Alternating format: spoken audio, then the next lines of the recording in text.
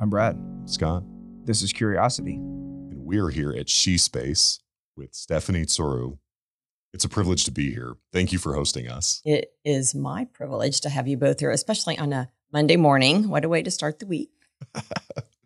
This has been like cooking for a little bit now. Mm-hmm. And we've been just really excited about coming here and spending our time. In fact, I brought my Support Dope Females hat. I feel like I should be wearing You should have that right on. now. I mean, hello.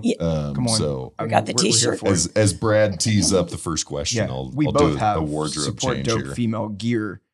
Today I went with This is the day to wear it. which it's amazing. Oh my gosh, that's so good. Oh, it's incredible. Yeah, it's there's a boutique in Manhattan, Hot Theory, and they have an amazing line of Support Dope female gear. I went with Men of Quality Don't Fear Equality today. Love it. Which equally celebrates my inner passion for all things equality. So that was beautiful.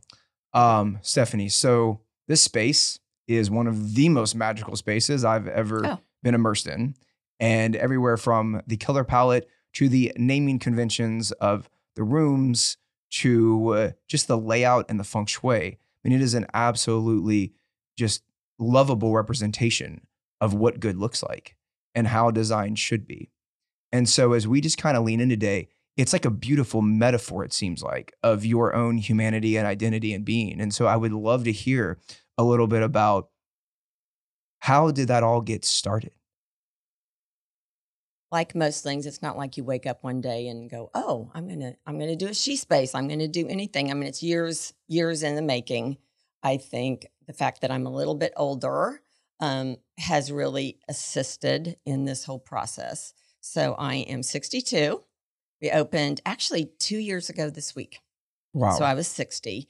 And I think Happy 2-year anniversary. I know. So Fabulous, right? Just went by just like it careened along. And then here we are 2 years later, and it just truly gets better every day. So I just took bits and pieces of my life, which has been usually interesting, occasionally monotonous because that's the way life is, but taking all the interesting parts, things that I value, things that I really care about, and put them all together along with my daughter-in-law, who is the co-founder. And we can talk about that in a little bit. And we ended up with She Space. Wow. I love that. It is very special. So why do you get out of bed every day? For She Space at this point. No, actually, I would say I get out of bed every day. I get very excited about new things, and every day I want something new in it. And it's actually so easy here because new things happen every hour inside She Space. But what I have never been able to do is, like I said, I really struggle with monotony and sameness. And so I get out of bed every day to see what that day is going to bring that the day before it didn't have. So, and that's what keeps me going. If I got out of bed every day and was like looking for something to do or what's that day going to bring, I would be one very unhappy woman. So I have no trouble getting out of bed every day because every day is just so jam-packed with newness and wonder and uniqueness. And at this point, it is because of the women inside She Space, because I can literally sit at the desk and just wait for all these fabulous women to come to me. That's amazing. A Well, room it's full of like- dope females. Yeah, exactly. It is extraordinary. Well, Extraordinary. and like one thing to touch on with that is I just think about, like, I love design. Obviously, it's a huge passion of my life's work and a big part of it. And I'm always thinking about this ideal of what is within goes without, meaning it comes from within and then it enters into the universe and it manifests into something very real.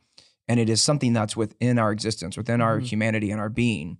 And then it's created. And like, this is exactly that. And so just like so grateful and thankful that you brought something from within your own humanity and your being and shared it with the universe and with the world and with women. Like that's just absolutely amazing. Amazing. And this is a bit of a family affair. It is a family and affair. Would love to hear a bit Yes. about kind of how those weekend conversations, dinner table conversations kind of evolved to that initial like jumping off point. So there's so many things to be said about that. So I had the idea and I worked on it. When I say worked on it, I spent my days talking to other women. Like, here's my idea. What do you think about this? Some people were like, that's fabulous. Never heard of that. Why do you need it? Why would you go there? All these things. But you need all those conversations. So I kind of call it my way of doing market research. So I worked on it for about 4 months. It is obviously a bigger project than one person can manage and do well. So my daughter-in-law, Katie, was in the middle of transitioning out of corporate America. It was at the end of the life cycle for her, and she was looking for something new. She had 2 little girls. This, I thought, was something that she would enjoy. And to be quite honest, there's some things that she says I don't like to do, and she does like to do, and she finds joy in them. And they usually contain numbers. But she finds she's a mathematics major, and she loved it. And so I was like, these are the things that I think you would enjoy that I don't want to do. I want to, I'm more like the visionary. The details need to be done, and I want them done, and I know what they are, but I don't necessarily want to do those things. So I did have to explain the concept to her, as I had to explain the concept to everyone, because this was kind of like rolling around in my brain. There wasn't anything. It's like this because there wasn't anything to point to like that. So that's kind of how it came about. We have extremely supportive men in our family. They really just like, what do you want us to do? Do you want us to do anything? Do you not want us to do anything? You kind of let us know how that goes. So Katie and I work a lot here. I also have 2 more daughters. One is a writer and one is an educator. So this is constant conversation. At this point, though, we kind of have separated it. So like, at home, we do home things, and we have, I have 3 granddaughters too, and 3 kids, 3 granddaughters. I have a daughter-in-law, 2 sons-in-law. So we have like regular life outside of there. And I'm very careful about separating it at certain points. I have these conversations with my husband because he is he's also an entrepreneur and has been an entrepreneur for 30 years. So we have those business discussions because very likely if there's an issue that has come about, he has been through it. And so that has been lovely. So everyone, and when I say family, it's also extended family, meaning my network of friends. Mm. So She Space is really amazing because 33 women built this. Oh. We talk a bit about that. Yes, let's talk about the construction. Yeah, let's and talk all of about that. The different contractors and the sourcing of the furniture and like. So yes, we had the original idea, but the only way this is as fabulous as it is because we let every woman do their thing. So when you start micromanaging and then you're going to kill the inspiration. So the first thing doesn't work. I'm not a micromanager. So I bring in the professionals, I let them do their thing. And my job is to get out of their way and let them do their thing. But if you bring in the right people, you can do that. So you empower people. I think so. I hope so. Yeah. So the first novel concept right there. Right. And in action. I mean, it is so true though, right? Just kind of building on that a little bit. I think that's an important point to like really dial into for a moment, because we exist in a society that from our most formative years, there's this like natural hierarchical order and structure that we're taught we need to exist within, that we need in order to thrive, we need to fit within that mold. And, the spirit of curiosity is like an optimistic rebellion almost of some of that thinking where we challenge the status quo. We need to think differently.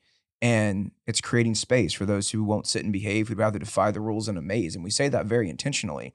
And so really like the idea of empowering one another and working together collaboratively is a spirit that needs to be resounded and really like brought in to our mind space so that we think differently and recognize that we all have something really special to bring to the world and to humanity and to society. And the fact that, again, like you are the living representation of the ideals of manifesting your belief system and bringing your ideals to life, asking questions and turning those questions into an outcome, and then like empowering women to journey alongside you into a movement that you believe in, taking that moment to build momentum and bring that movement to life. I mean, I'd love to just even go a little deeper into that component specifically. That's incredible. So what has actually happened is because these women take great ownership in building out She Space, when they walk in the door, they feel this is their space. Yes. And as do the women that actually work out of here. I mean, it's very funny because the women that work out of here, they do their own, they're basically now tour guides. They just do their own thing. And it's really fun for me just to listen and see what their spin is on how they use the Their space. reason and their why for being here. So what I finally, and this has been a very recent discovery, is that I think really all we have done is provided the space. And I think it's only limited by the women's creativity and inspiration that are in here. Every day they think of something that I haven't thought of. So when it comes down to it, we have just given them a little ecosystem, and then they do with it what they wish. And that is why it's so amazing. You can see it in action here as we kind of walk around the space and have gotten the opportunity to tour the names of the rooms, the color palette, the furniture, all of that is very deliberate. Very intentional. Can you talk about a couple of your favorite kind of features of the space that you've kind of put your... Well, naming the meeting rooms. So we have meeting rooms. What room are we in right now?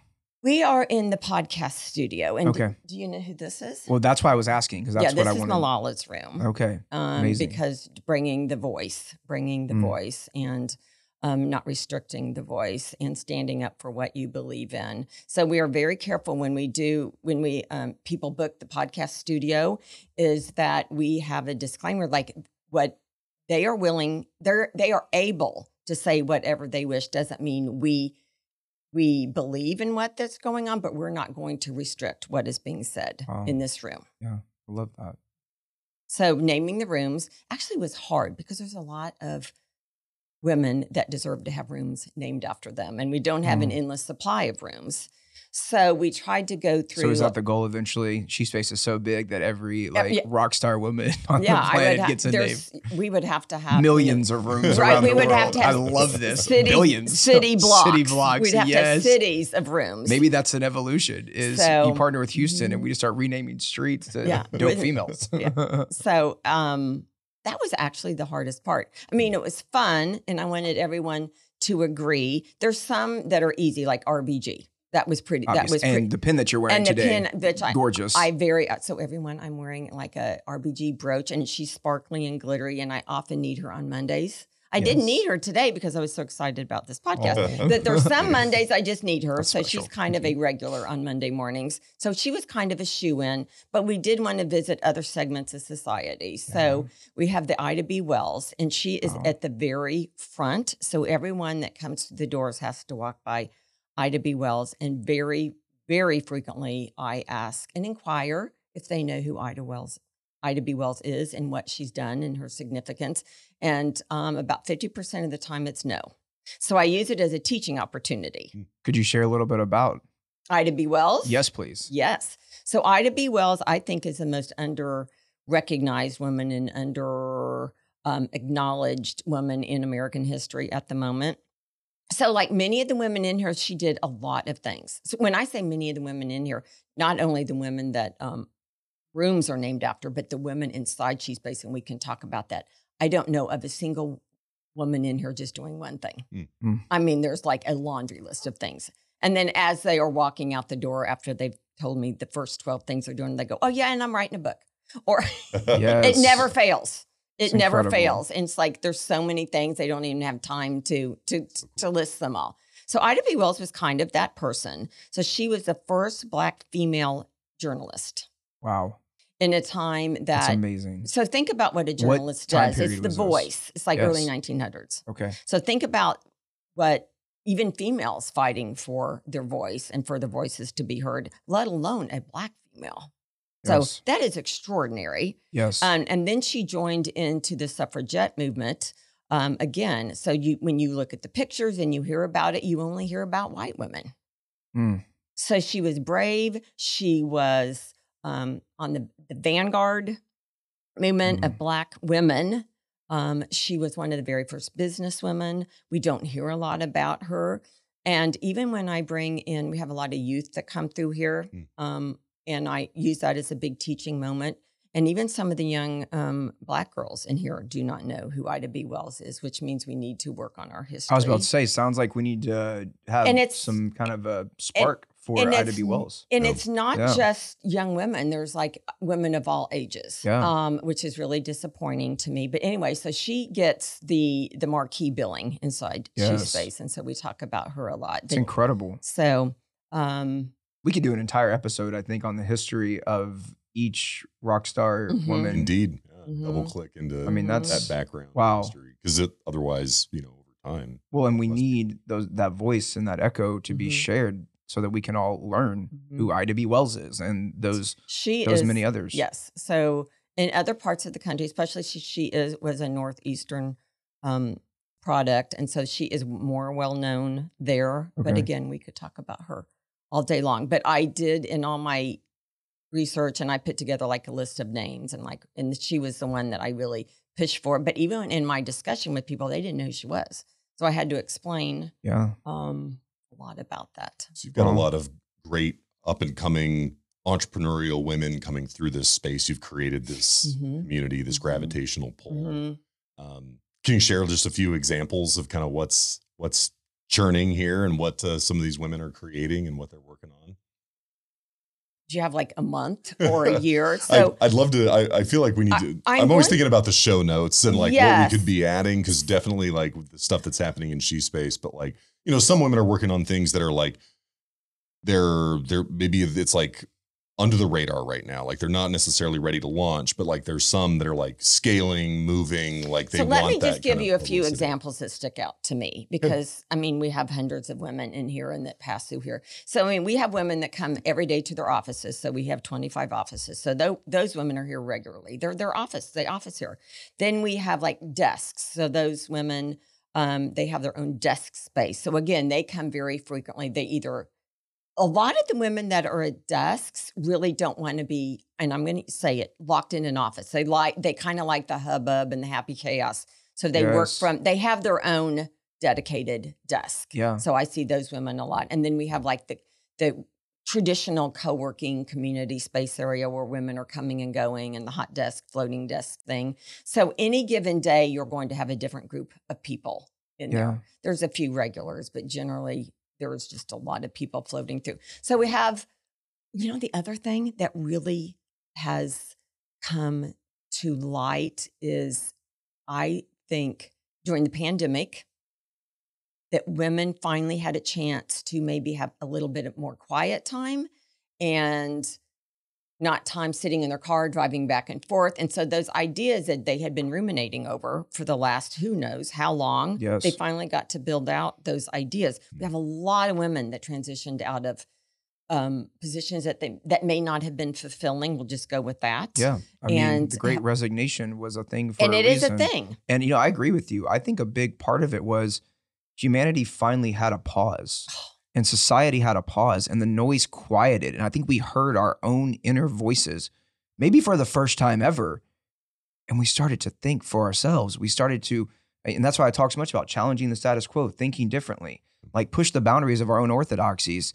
And I think instead of sitting in traffic, we turned on Waze and said, let's see if there's another route that I want to be on. And it's okay if you don't. But just deciding for ourselves, what is the path that we want? What is the life that we want to build?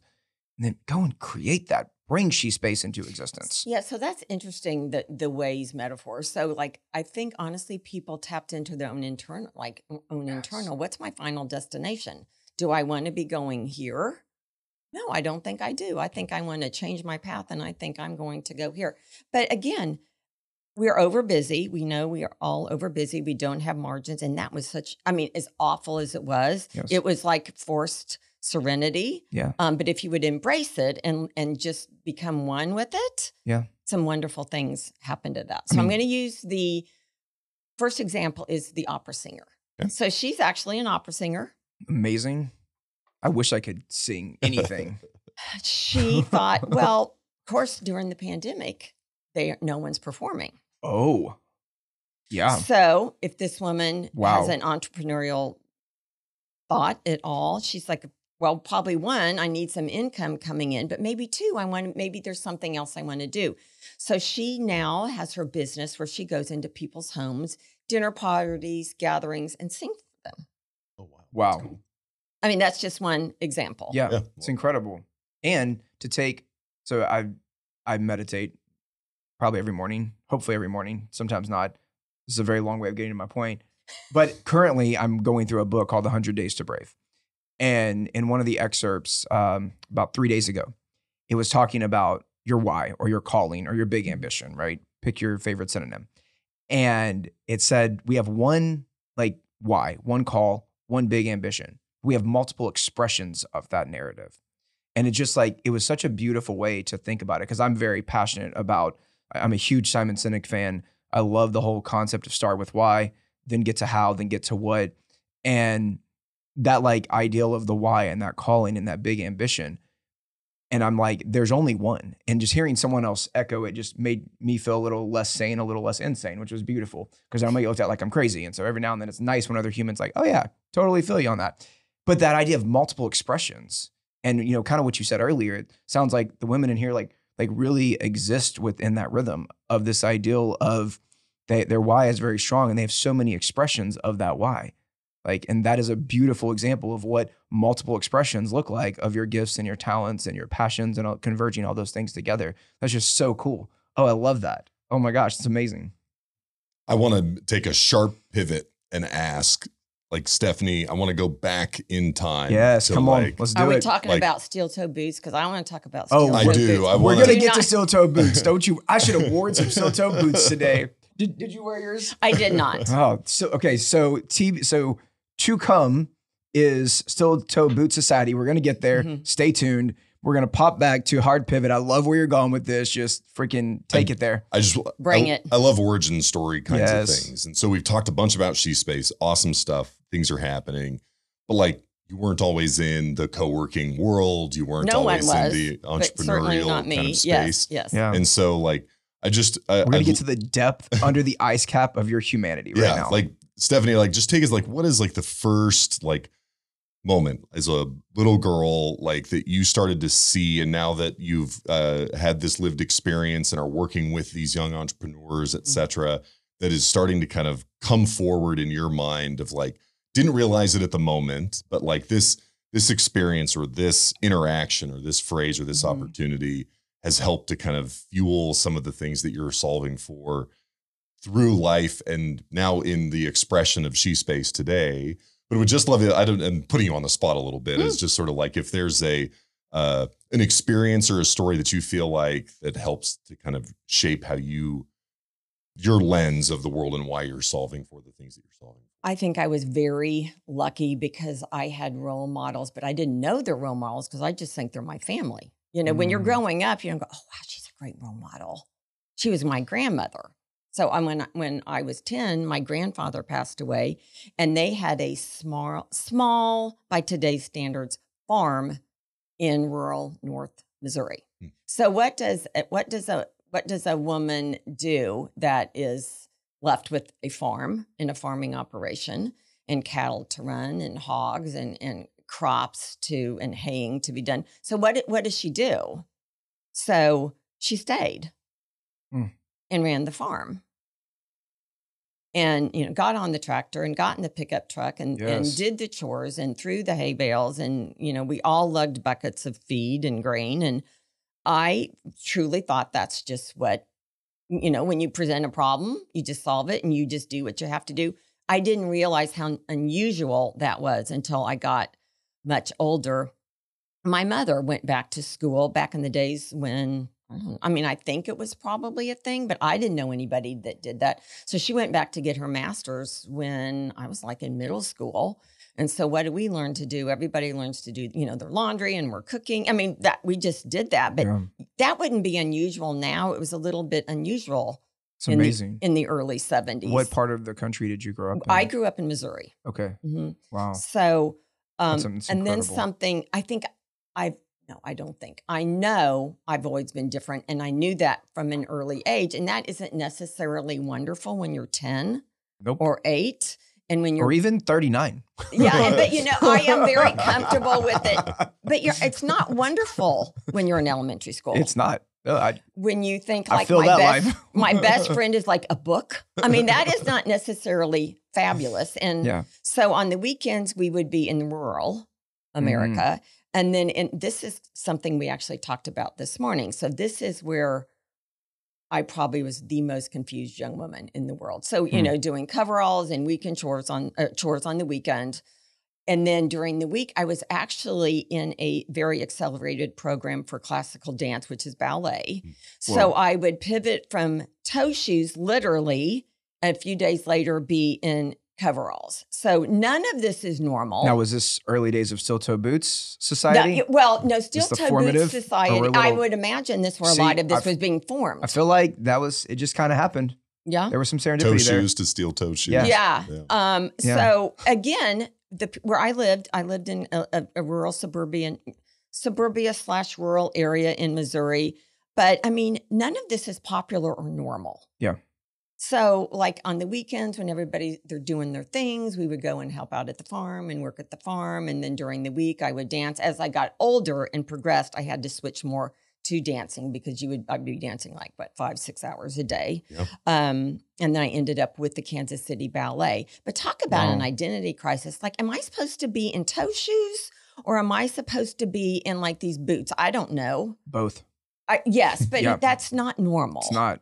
Like neither one of those things fit into the juxtapositioning of those things to normal. And so really, what did I do? I kind of found solace in books, in academics. Oh, it's beautiful. So not as beautiful then, though, right? Now it sounds fab. I mean, when you're going through it. Yeah. That seems like it's most moments, though. And not always, but at least in my lived experiences, I reflect and I'm so grateful and thankful for certain moments in the moment. Like, you know, deep down inside, there's kind of this like, this value to it, this purpose, this intent. And but going through it. Yes. And like, I've always been so value driven, so intentional. I am not a free floater. I am very adventurous, but it is probably a planned adventure. Like, I mean, and wherever that takes me, that's wonderful. Okay, this is something else we need to talk about. So my mother and father, again, rural Missouri, when they were the generation that got married when they were like 21, 22, met on the school bus when they were like 14. Amazing. It's one of those stories. Amazing. Graduated from college. My dad, that was at the time where you picked a branch of the military to go in. Yeah. So my dad was in the Air Force. And this is, again, things that I kind of thought was normal. So this little couple from rural Missouri, where do they go into the military? Morocco. They pick Morocco in 1958. Wow. So again, a little bit different way of thinking. And so again, I think these are the things that I absorbed and I thought this is just what you do, but this is not what you do. But it didn't scare me because I had seen all these people doing all these things. And that is where people always say, aren't you afraid? I'm sure I am on some level, but I don't ever feel it. Mm-hmm. Well, and that seems to have, because you got to go with them as well at certain points? I was born in France. Okay. So they left Morocco. Yeah. They went to Paris. They lived all over, and I was born in France. And then at school age, they came back to the United States. I'm still bitter about that because I feel like they could have stayed. Yeah. But I've been holding a grudge for 55 years. But I mean, we can talk through it now, and we can if you want to let it go, beyond being solved. Okay, got it. So it's just gonna become a part of your identity now. Festering. So sometimes it's good to have those. My mom was my grandfather was in the Air Force as well, and he was retired Air Force, and so she got to live around the world in different places, and I'm always just so amazed by it. I mean, my grandmother's from the UK. They met post World War II and have this beautiful love story. He was a baseball player and was teaching the Brits baseball and won her over with a box of Hershey's chocolates because she had never had chocolate because everything was rationed still. And then they moved here to the States, and the long version's really beautiful too. They had an amazing marriage. He had cancer 9 times and eventually passed away much later in life, had 1 lung. He's like one of my heroes and always had the most positive attitude. But I think about it from my mom's lens a lot of times, like, man, just the exposure that you had at that early formative age and years, that had to shape some of your identity as well. And if we're still at tiny little Stephanie moment, can we lean into that a little bit more? Like going and getting to experience some of the world at such a young age, like that had to have such an impact, minus the bitterness of coming back or maybe plus the benefit. It's such an interesting convergence of different viewpoints and perspectives, and the expression that you chose, academics and ballet.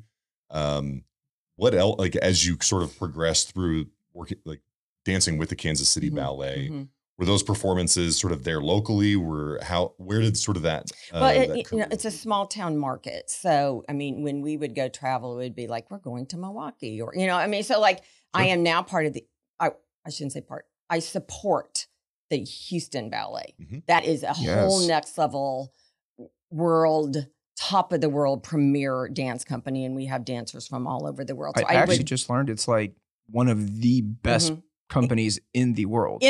So I'm not saying that. Incredible. It's not hyperbole. No, you just came off of a trip, like literally to Tokyo with the Houston Ballet. I just traveled to there. Tokyo with the Houston Ballet. We talk about why that's such like a unique thing, because it is an amazing. Japanese are very particular about their ballet. They're very particular about their ballet because they're very knowledgeable about it, and so these invitations are not something that they do lightly. There's a lot of investigation. This was a 10-year project in the making. Wow. And of course, a couple of the years. What? Okay, hold on. We need to, let's just That's another I am so excited right now. I want us to like get to. Which is how we met when we were, What? So. Yeah. I am learning so much today. Who's on the show? who's interviewing you? Okay. How did y'all meet? There's always an ace up our sleeve here. Yeah, clearly. But no, because that's such like an incredible, because this is an arch from like your youngest days in expressing yourself through ballet to being in Tokyo just a handful of weeks ago to see. It was a pinch me. It was a pinch me moment. To just like be in that theater and that with that performance. And so I just, we got there very quickly, but I'd love to just kind of understand like how you've kept ballet in your life. My wife was a ballet dancer. She won national championships for dance and other things. And so amazing. She taught ballet for a while, but like over time, she was like a math educator and just kind of got away from dance. You've kept ballet kind of in the mix of things. Is that something that was kind of a long pause? Was there always sort of like a thread of ballet that you've kind of kept in your life? As I have moved around the country, so I've moved in many different parts of the country, and we lived in Durango, Colorado for many, many years. So not a lot of classical ballet. Yeah, I'd imagine not a lot. Not a lot. Beautiful scenery. Lovely things there to do, but they would be more along the lines of mountain biking, hiking, and skiing, and not necessarily classical dance. So I would say there was a big chunk of my life when I was not involved because there was no involvement to be had. But when I came back, I shouldn't say come back to Houston, when we moved to Houston, I was so thrilled that I could kind of like nourish my cultural side, which is a big part of my upbringing.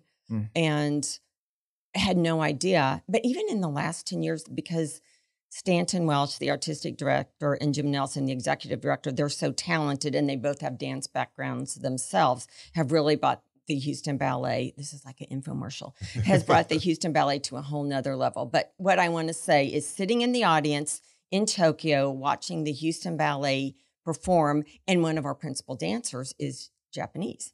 So that was really, really amazing. It's incredible. And they performed Swan Lake. Yes, Swan Lake, which is their most extravagant and longest show that they do. So it was a big undertaking. It was marvelous. So, I'm always fascinated by the ballet. Sky and I had season tickets at one point in time. And then I think pandemic just kind of, we cut many of those during that time. And we've seen the Nutcracker a number of times and other just beautiful productions at the Houston Ballet. I'm always fascinated by how a human being body tells a story. I mean, it is storytelling through the movement and the kinetic energy of a human. That to me just constantly wows me. And I mean, to be fair, I grew up in a relatively small town in Texas, about 35 minutes southeast of here, called Dickinson, and had horses, and they were cattle out there. played baseball and football, and getting to the beach was a big deal, let alone coming into the city. Sure. So I wasn't exposed to that. I think we went to the Nutcracker one time as a child, and I'm pretty sure I was 8. I was really excited about, because I love fashion, I was excited about my suit that night, but I think I was asleep. I think I was asleep before we even got to intermission.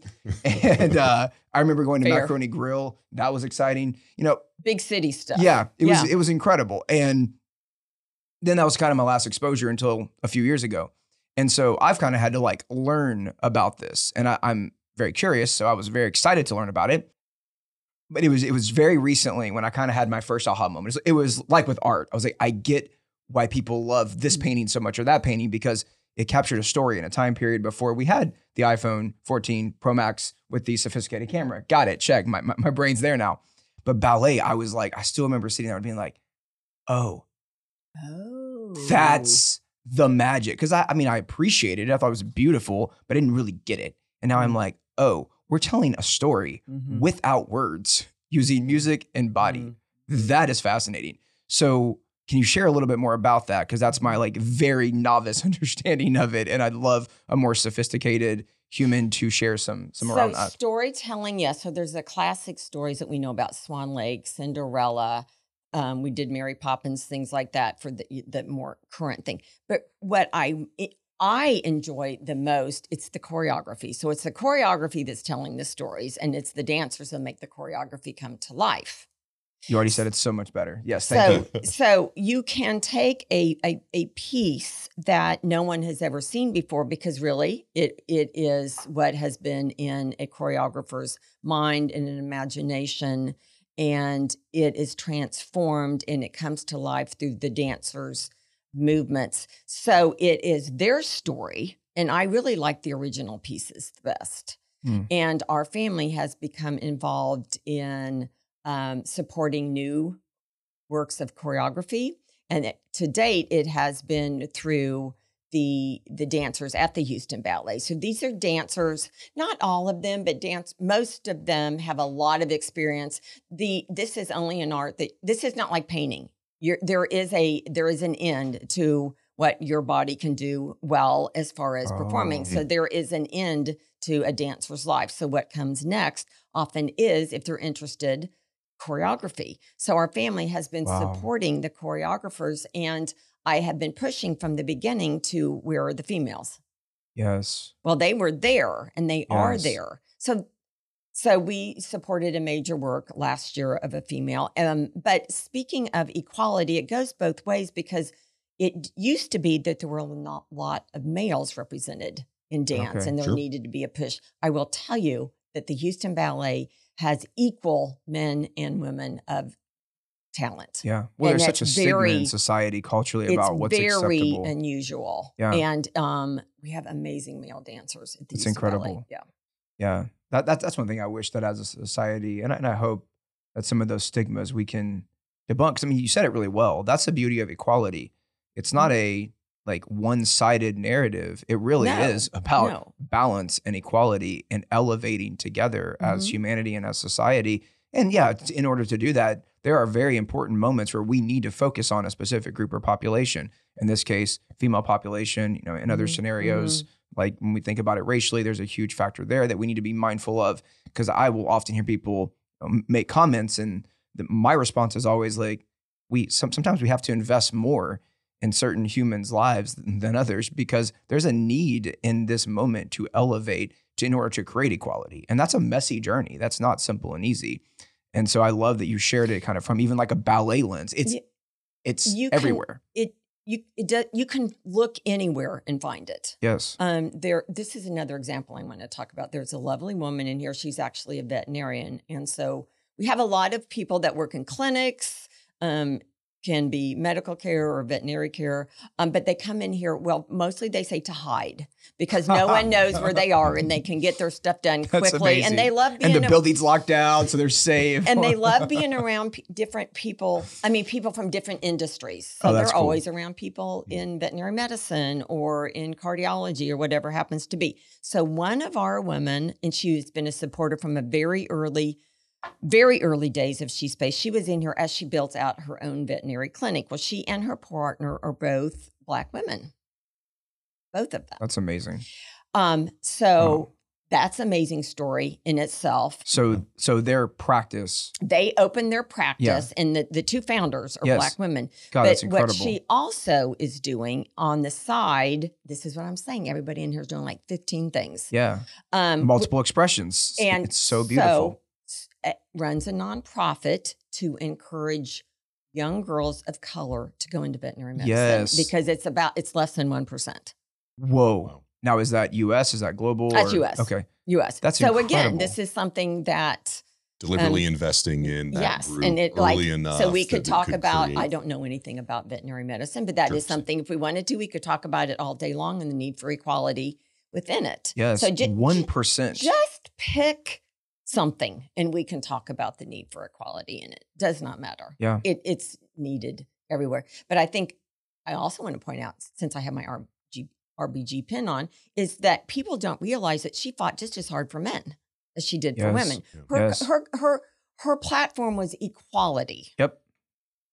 Just, throwing it out there. So can we talk about your idea of steel-toed boots society? Because I want to make sure I was trying to wait, but thank you. we've got a few minutes left. Okay. I want to make sure that it's something that came about when we were having our initial conversation about like just curiosity.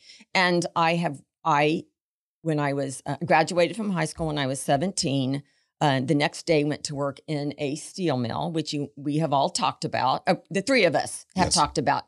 It's a rarely known fact. I just didn't talk about it. I wasn't ashamed of it. It just doesn't often come up in conversation. It's not every day you just kick off with. Right. Spend some time in the steel mill. I went hanging out. And that is how I was able to pay my way through school. Wow. Wait, that's incredible. So your like fuel for your education was a steel mill. That's how I did it. So That's like when fascinating. There's nothing wrong with scooping ice cream. That's I made true. a heck of a lot more money working in the steel mill, in my steel-toed boots, with my heart out, in my safety glasses, in my heat-resistant gloves. And growing up on the farm, why would you not equally it go never do that? even seemed weird to me. Honestly, it never not weird. even It's seemed amazing. weird to me. It's and badass is what it is. I worked. I worked as the number two. I worked in something called the number two rod mill.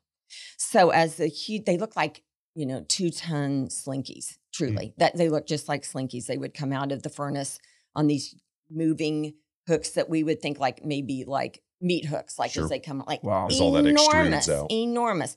And my job was to take these very industrial shears that could very easily snap off a finger, but to grab the front of the coil and to snap off like 12 or 14 inches from the front and the back, and then run them to the metallurgist who would test like tensile strength and all these things. Wow. That was my job. So coming out of the furnace, very, very, very hot. Wow. And the buildings were all open, but still very, very, very hot. And so when they were running a batch that was extremely hot, we would only be allowed to work like an hour on and an hour off just because it was so. I mean, like you would go outside in a 105-day to cool off. Yeah. That's how hot it was inside. But what I learned from that, it was the most interesting people. I didn't want to do this for my life. And we talked about this. This was back in the days before phones, before computers, before laptops or tablets, anything. So what do you do? And it was me and a bunch of old men. Well, not old. I was 17, so they could have been 30, but older than me. Yeah. They were lovely to me, very protective. It was very interesting. So what do? Well, you can only talk so long in what we would read, which is great for me. But these salty creatures that you think probably couldn't string two words together were among the best, well-read people I've ever been around in my High life. literacy rate in the steel mill. Yeah. And we would have Love word that. contests because we had a dictionary, and we would. Oh my gosh. Yeah. This is It's another. what was happening to the steel mill. I love the picture that's being But painted. now It's it's really not awesome. like that I feel like there's now. like tea, there's some crumpets, and A we're lot just, more automation. You're a lot more. Well, no, in the break room. Oh, sure. What are they doing? They're looking at their Oh. phone. So Right. that's what's got to be different Sudoku. now. Hmm. Don't you know that? I mean, they're looking like I'm watching this movie, and Right. yeah, They're so all in that's- their own kind of headspace. So that's where the steel-toed boots came from. And what came up in our conversation is I have recently run into two other women. Yep. One who has a very prestigious role in the city who did wear steel-toed boots. And I kiddingly said, I'm going to start a steel-toed boot society, so I'm on the hunt. And I told you the next thing I want to learn to do is weld. Yeah. And I think I can wear steel-toed boots again. You absolutely will wear steel-toed boots doing that. And so this is a call for all dope females out there who have Spend worn time steel-toed boots in their lifetime. You're going to reach out to Stephanie and She Space and join the Steel-Toed Boot Society. There's an opportunity for go. a quick crossover. We'll introduce you to Takia Green if I haven't already. She worked in petrochemical plant here in town and was a cheerleader for the Houston Texans while doing that. Okay, no, that's good. This just feels right. And like now y'all is in just, investment banking. we have ballet So and steel-toed boots. We have cheerleading and steel-toed That's boots. good. I think there's some really cool things to come out. Like really great athlete wearing steel-toed boots, maybe at the same time. Like it could be that factor. So one thing that I was thinking a lot about is, as you were talking about cutting these 12 to 14 inch pieces of steel is, and the correlation to ballet, because naturally those two should converge, is this kind of idea of precision. Because as a ballerina, like you are taught, I mean, it is all about storytelling and precision and how you bring those two things out of your own being and share that with the universe, like She Space. How has precision played a role in your journey? That's a question. It's a good question to end on. That is a great question at any time, especially to end on, and I want to get it right. I think it's very important.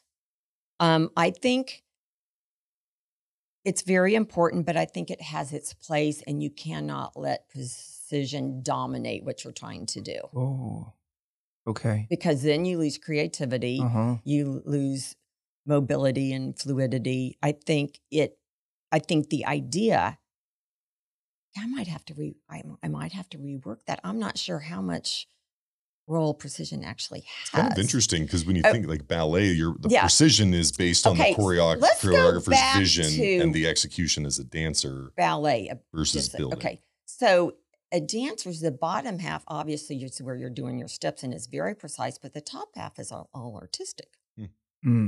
Okay. Right? So that's the foundation is precision. Yeah. So I think we'll go with that. I think the foundation has to be precise. And then like the sandbox is a space for, or the precision is the sandbox and creativity is the sand within the sandbox. I think if everything is too precise, you're severely limiting yourself and you're severely limiting the project.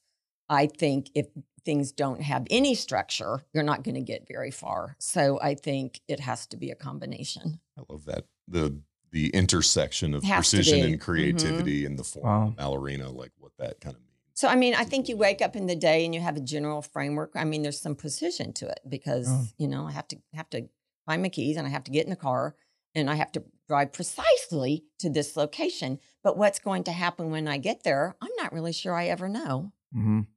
And I'm open to whatever happens. Yeah.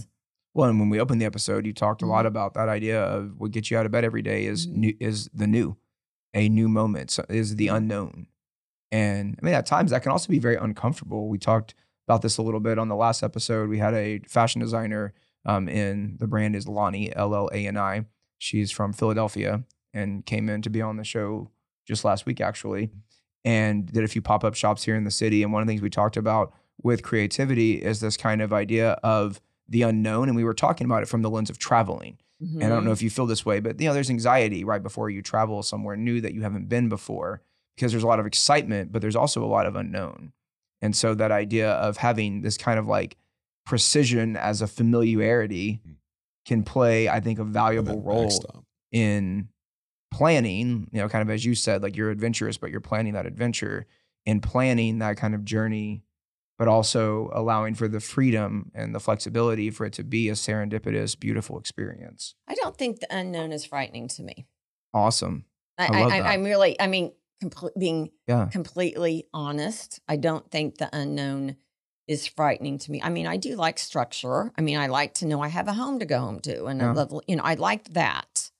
I think maybe I have always been fortunate enough to have those roots that, so maybe I can say that because I know where I'm going to sleep tonight. Yeah. So, I mean, maybe if through a different lens, there is too much unknown. But in my life, there has been just the right amount of unknown. Yeah, well, like all things, right? Equality, balance. Like so there's value in the balance. People could be listening to this and they're probably thinking, well, she's never had that kind of unknown. Like she hasn't woken up and not had a job, and how am I going to feed my family? So I am accepting the fact that in my life I've had a comfortable amount of unknown, but not, I think it could be terrifying at the same time. Yeah. So like almost like what needs to be true in order for the unknown to be exciting and thrilling rather than terrifying and fearful. And maybe that's an ambition that we can all I think there's a division. I think there's a division there that we need to be mindful of. And so I think I've been just very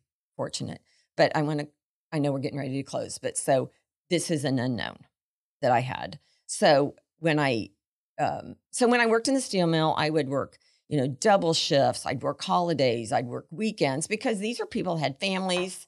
I'm 17, I'm 18, I'm 19, I'm 20. And so I honestly, for a young girl at that time, made a ton of money, enough to buy a little car.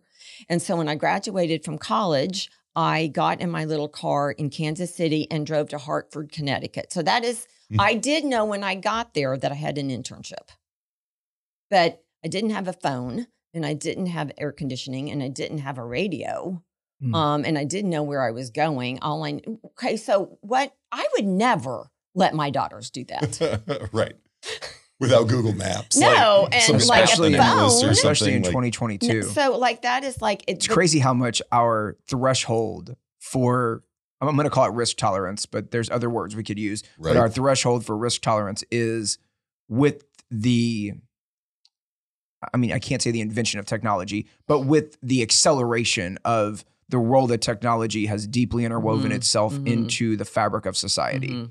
I mean, just quick story because it's really funny. So when I was 16 years old, I got the Nokia brick and had an orange case on it naturally. And my mom tells me I was going from Dickinson to Friendswood. It's about, 10, 12 miles. She tells me to call her at different intervals. And it's hilarious. It was at the stop sign at the end of our street, which is about a quarter of a mile. It was at the stop light, which is about 3/4 of a mile. It was then entering onto the freeway, which is very dangerous. We would never suggest this today, which is about a half a mile. And then it was at the next stoplight, which is 2 miles. And then when I arrived. So I called there 4 to 5 times within a 10 to 12 minute drive. And I should have been on the phone the entire time at all. I should have been driving very safely.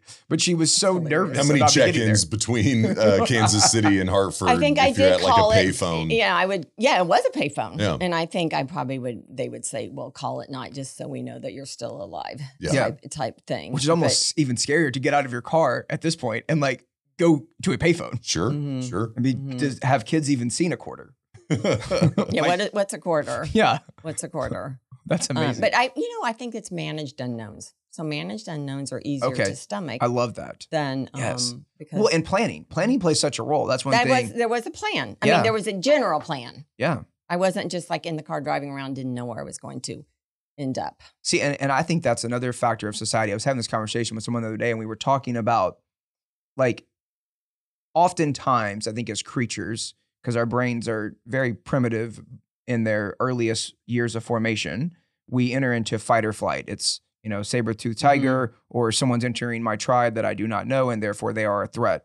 And so our brains are wired that way. We now exist in a society where things are very different. We live in abundance comparatively to what we had when we didn't know if we were going to be able to find food sources, right? So things have changed a lot over thousands, if not millions of years. And we were talking about this idea of the role that planning plays in mitigating risk, not with the intention of always focus on de-risking, but with the intention of working toward a goal in a sound-minded way rather than haste. And it came out of one of my meditations in 100 Days to Brave. And it was effectively like those who plan lead to abundance. Those who are hasty lead to scarcity. And it just really stuck with me because I've often lived by blind faith and serendipity, and I'm very passionate about my faith, and that plays a huge role in my life. And so I kind of lean into that very heavily, and I've seen really cool things happen from it. I've also seen planning work out really well also. And so as I'm maturing in life, Sky, my wife and I's motto is And so together we build the life that we love. And we see the we as like Sky, me, and God, kind of like in this like journey together. And I'm learning how to plan. Is kind of what I'm getting at. And I'm learning that by planning, you can get to really great outcomes. And I love how you said it. It's like controlled unknown, but by being intentional about it. Like maybe you want to quit your job and do something else. Doesn't mean you have to do it tomorrow. Play the long game, go the 2 to 3 years and plan accordingly and get your side hustle rocking so that you can enter into that next evolution rather than be in scarcity when it's in your control. And it's not always, but when it is. So that describes, I'd say, the majority of the women inside She Space, what you just said, like to a T. So yay. That's amazing. So we like to close every episode here in season 2 with like a question to sort of like challenge the audience to kind of think about a little bit based on kind of the conversation.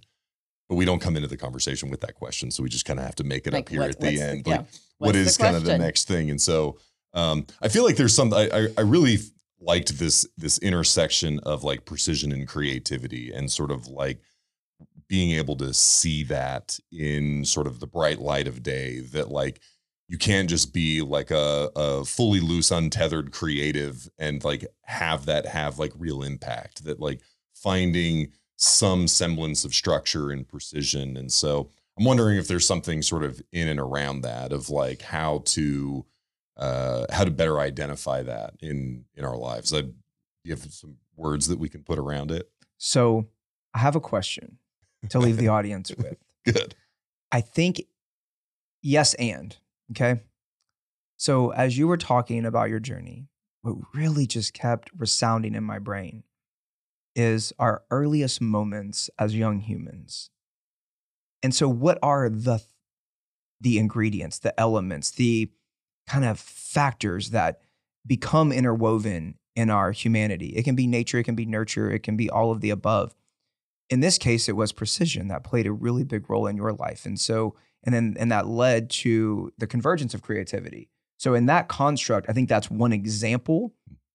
I kind of want to broaden the question a little bit though. Okay. And I think what I want the question to be is somewhere in the form of, what are the moments from your youngest years that have influenced your journey and your lived experiences and are truly core to your identity as a human being?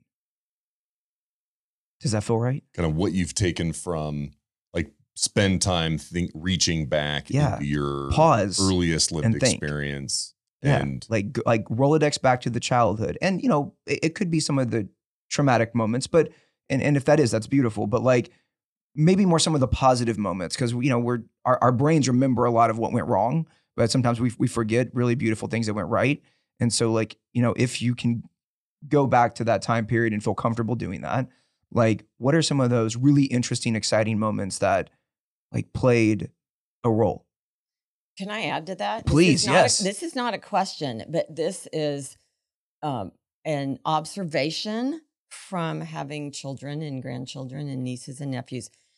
I think it is our responsibility to make sure the younger generation gets the chance to have those moments. Yes. Oh, I just got chills, literally. So let's make sure that when they're sitting here, they can look back and they will have a list of moments that influenced them, a list of things they can point to as this is where I started thinking, this is what molded me, this is what let me do this is what I was allowed to do. So let's make sure, hopefully we all had moments, I'm sure we did in this room, but not everyone gets moments. Let's make sure that we provide those moments. It doesn't have to be your children, it can be your neighbors, it can be your children in your classroom, it can be children that you work with in a nonprofit. Let's make sure, let's make sure that we provide those moments.